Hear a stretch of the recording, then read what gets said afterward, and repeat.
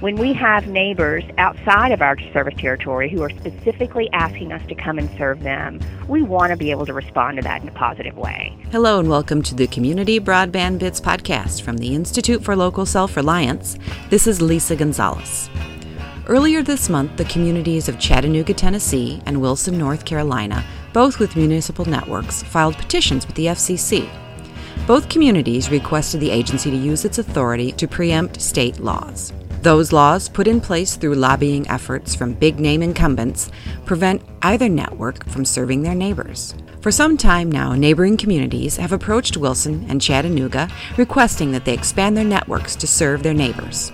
Existing state laws preclude Greenlight in Wilson and Chattanooga's Electric Power Board from serving beyond strict geographic borders.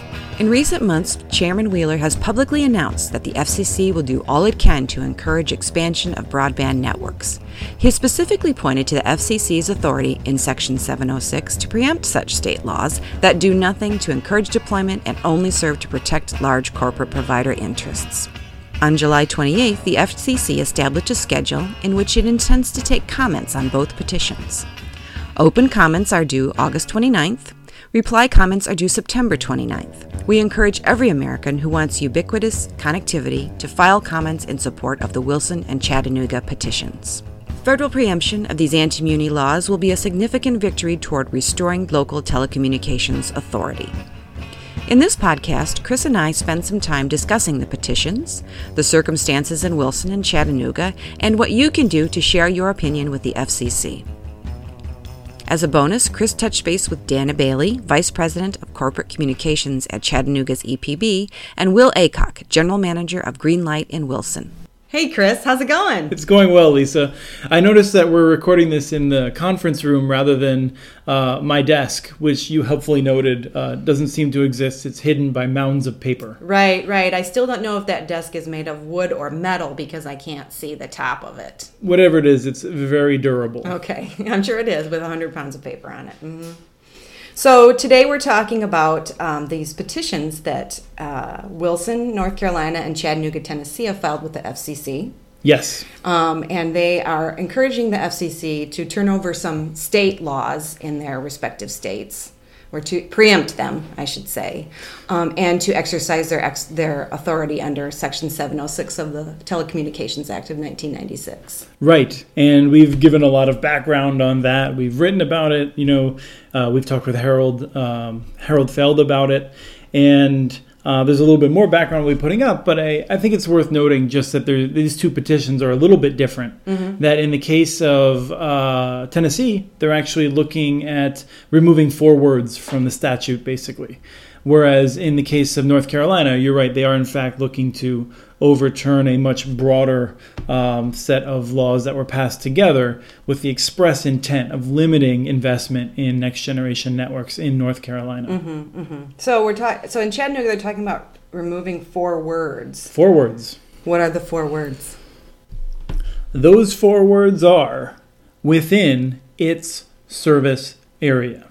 And that prevents Chattanooga from offering any services outside of the electric territory in which it already operates, which includes something like 7 counties, 700 square miles, 600 square miles, something like that. And I understand that there have been other communities nearby that want Chattanooga to help them. There sure are. Them. Yeah, there definitely are. And in fact, that's something that Dana Bailey and I just talked about. Maybe we can insert that interview here. And now I'm going to welcome Dana Bailey, Vice President of Corporate Communications for the Electric Power Board in Chattanooga, Tennessee. Welcome to the show. Thanks very much. Glad to be here. You've been on once or twice before, and you and I have certainly spoke many times. But this is very exciting. You've filed a petition with the FCC. Tell us why. For many years, since we've had our gigabit per second internet network in place, we've had requests from neighboring communities outside of our electric power service territory, but very close in, neighboring communities who've been interested in having us bring our service to their communities. And Tennessee state law does not allow us to do that right now.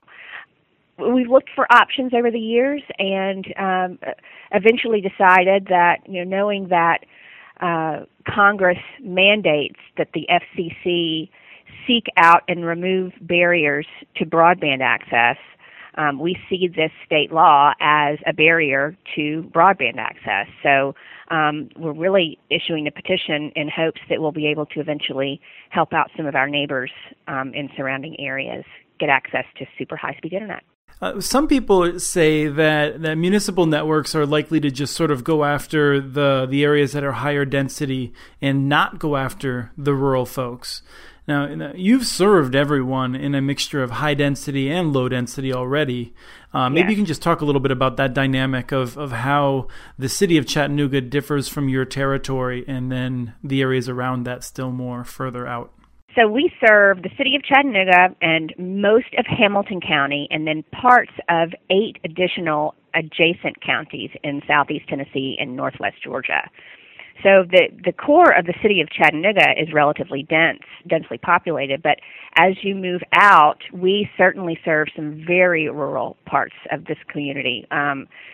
We go out into farmland, and we serve everybody. So when we did our build-out, we started building in the most densely populated areas, and then we moved out. But now that we have the whole build-out complete, everybody within 600 square miles, our 600 square mile service territory has access to the same infrastructure. In a number of cases, you actually took fiber to people who only had dial-up, though, isn't that right?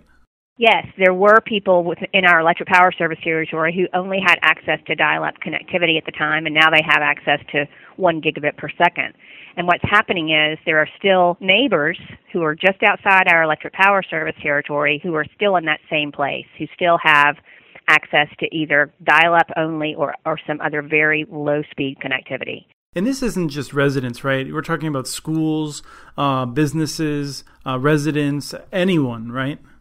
Right. We've had requests from residences, from businesses, from hospitals. We've had requests from lots of different kinds of folks outside our service territory. And one of the things that I thought was interesting was that you've made it very clear that you're not going to force your incredible service on anyone. There must be some people who are worried that EPB might be forcing it on a reluctant population in some area. EPB is owned by the city of Chattanooga. Our first and foremost goal is to serve this community in the best way that we can. When we have neighbors outside of our service territory who are specifically asking us to come and serve them, we want to be able to respond to that in a positive way. But in no way are we looking to become a regional force or a statewide force. And I think that's to your credit. I mean, I think we may have had this conversation before. I know that I've had it with other communities that have their own networks. But the fact that you're not trying to build a wall around your city and basically saying, hey, if you want great internet access, you got to move across this line. That's just really great. And I really want to congratulate you on that. Well, thanks. Although we're not opposed to folks moving across the line. Right. No, and in fact, that's probably the quickest way to get it. Just come on over. But that's good outside of that, we hope we'll be able to offer it to people outside too. Is there anything else that you want people to know about the petition and the fact that they should submit comments in this month? One of the reasons why we have submitted this petition is that we think this is a matter of local communities being able to have the choice to figure out on their own how to get the broadband infrastructure they need. If a local community wants to get that infrastructure from us, they should have that right. So we really think this is a matter of local communities being able to make the choice of how they determine their own destiny. I know there's been some conversation out there about this being a states' rights issue. Well, we think it's a local rights issue. Well, that's music to my ears. That's certainly our point of view. I think there's always issues of how different levels of government should interact, but on these matters of essential local infrastructure, I think it's inappropriate to deny communities the ability to make their own decisions. We couldn't agree more. Well, thank you so much for coming on the show. Sure thing, anytime. Thank you. Now, Wilson, North Carolina has also filed a petition with the FCC. And their situation is a little bit different. That's right. But they are also seeking to end the geographic limitations that's put on them by state law. Right. So interestingly, Wilson also serves multiple counties. So the Wilson as a city is 50,000 people. They have an electric company, an municipal electric department. And within that municipal electric department, they have this green light fiber optic network system. And the electric service actually spreads out across many counties because Wilson had expanded that way back in 1918 to its neighbors when they needed a critical infrastructure, something that's noted in the brief here. But when Time Warner Cable wrote this law and pushed it through the legislature in 2011, at that point, they basically said Wilson can only serve within its own county. Right. So they already have a lot of the infrastructure already in place they would use to build off of. Right. And in fact, they're doing smart grid stuff within their county, but they wouldn't be able to do that outside of their county very easily, even though they're serving electricity outside of their county. So they're even more limited than Chattanooga was. And, I actually recently had a conversation with Will Aycock that we could play now to talk a little bit about why they filed their petition. And now I'm going to speak with Will Aycock, the general manager of Greenlight in North Carolina. Will, you've been on the show before. Welcome back. Well, thank you. It's a pleasure to be here. You have just filed some interesting petitions, and I have to say that when I read you this story, I was really impressed. I thought that the petitions did a remarkable job of presenting both the positives of your network and some of the challenges that you face.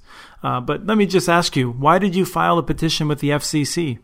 Well, years ago when we first got involved in building this fiber to the home network, our elected leaders saw fiber optic infrastructure as a really critical public infrastructure that was essential, for the health of our community, economic health, and quality of life. And it was also very critical to the way we deliver other services to our citizens and customers.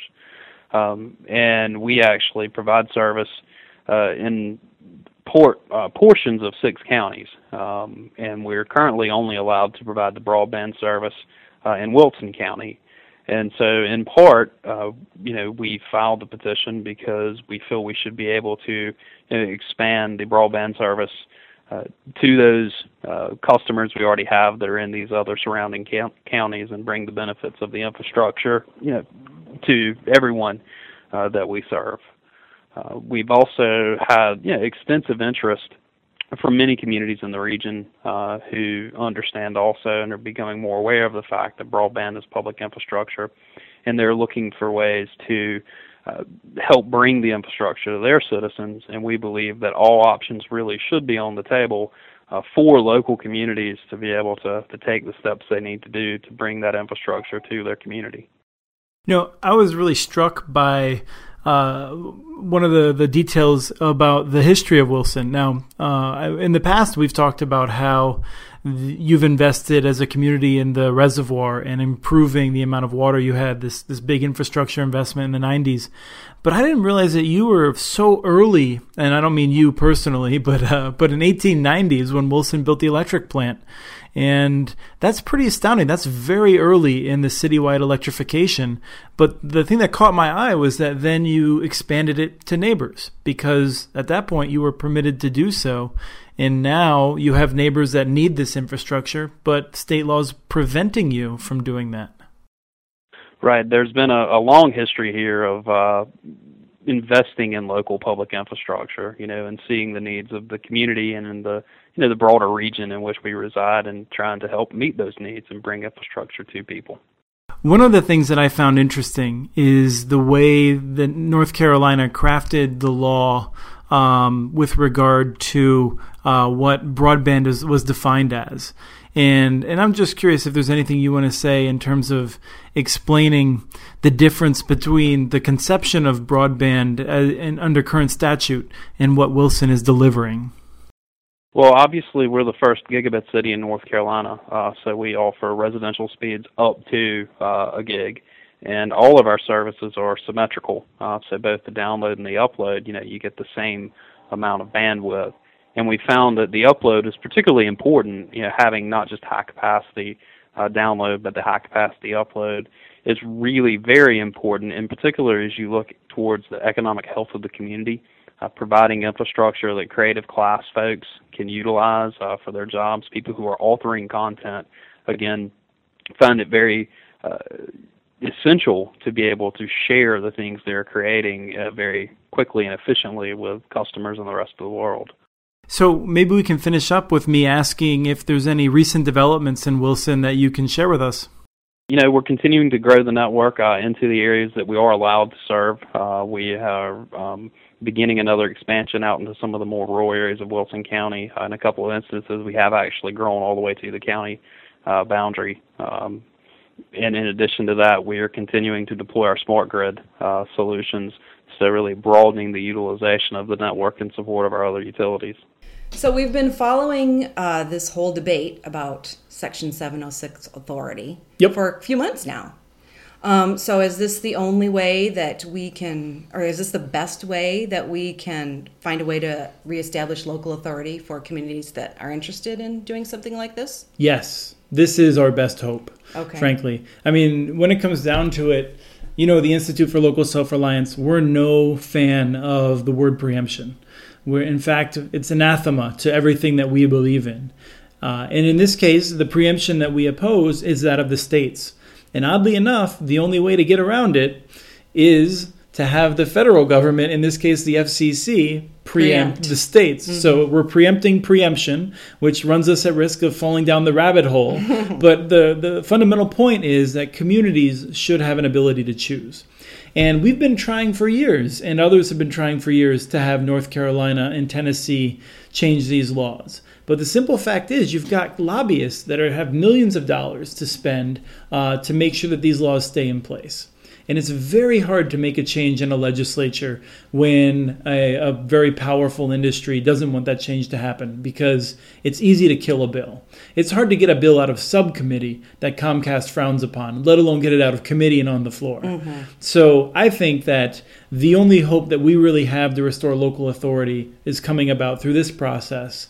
And to that, we really have to hand it to the FCC. On this issue, they're really stepping up, and I think they're regulating in the correct manner.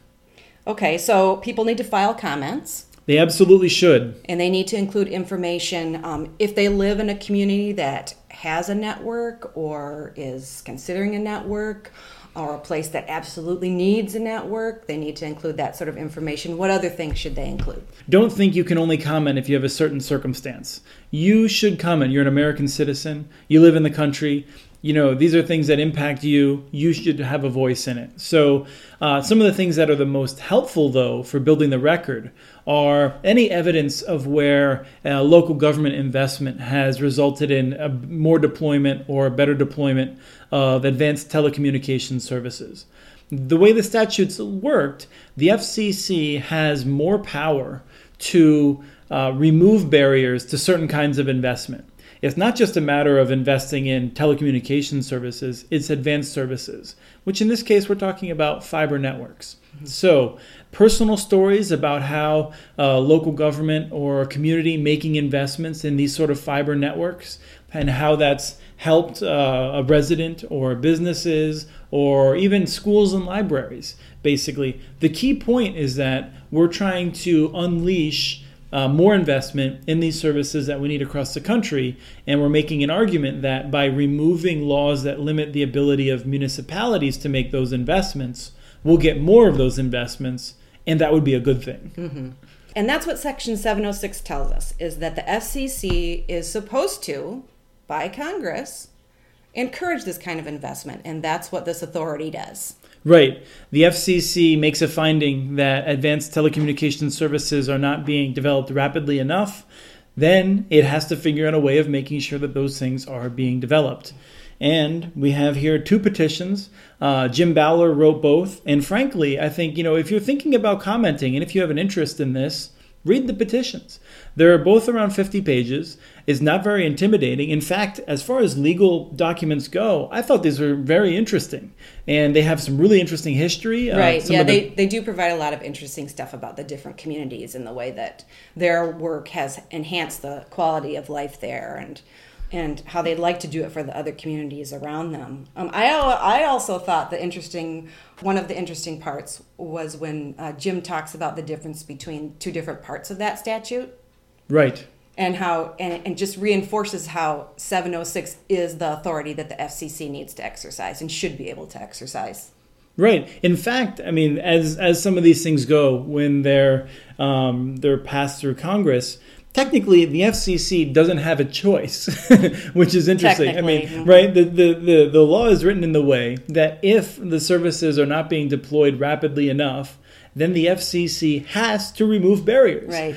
It doesn't really have much of a choice. I mean, in practice, a lot of these things are a little more in the gray scale than the black or white. Mm-hmm. But it's very clear that Congress was giving the FCC notice that if the FCC finds that these services aren't being deployed fast enough, they need to figure out a way of deploying them more quickly. They need to be proactive and do something about it. Because as a country, we don't want the areas around Chattanooga to have poor internet access. We want communities near Wilson to be able to have great internet access if that's the best way they can get it is from the city of Wilson.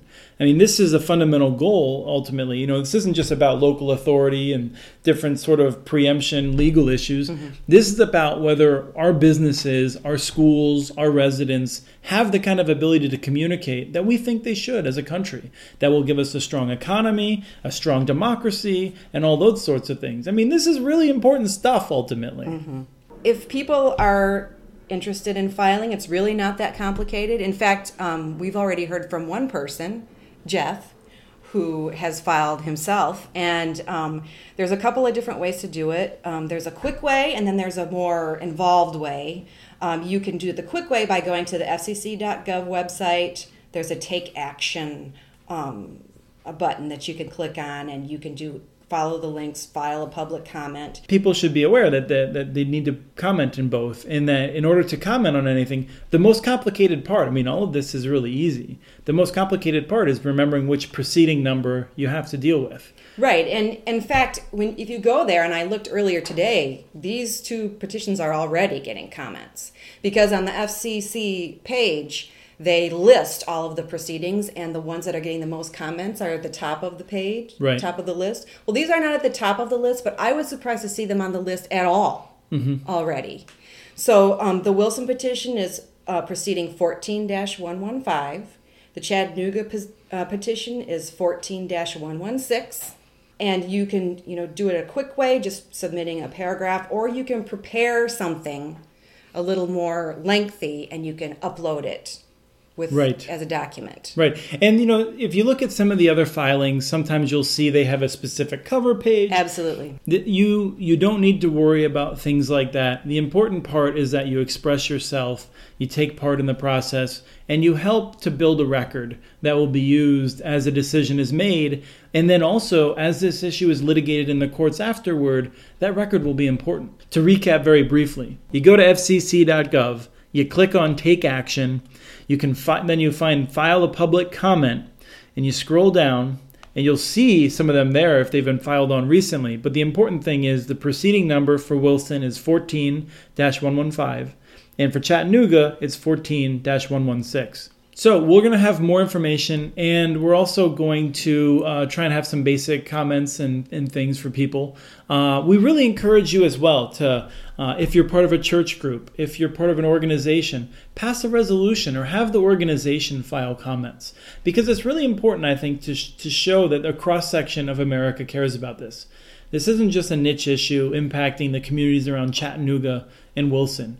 This is really about the authority of local governments across the country being able to meet their needs and make their decisions locally when it comes to this important infrastructure. You can access the petitions at fcc.gov or at muninetworks.org.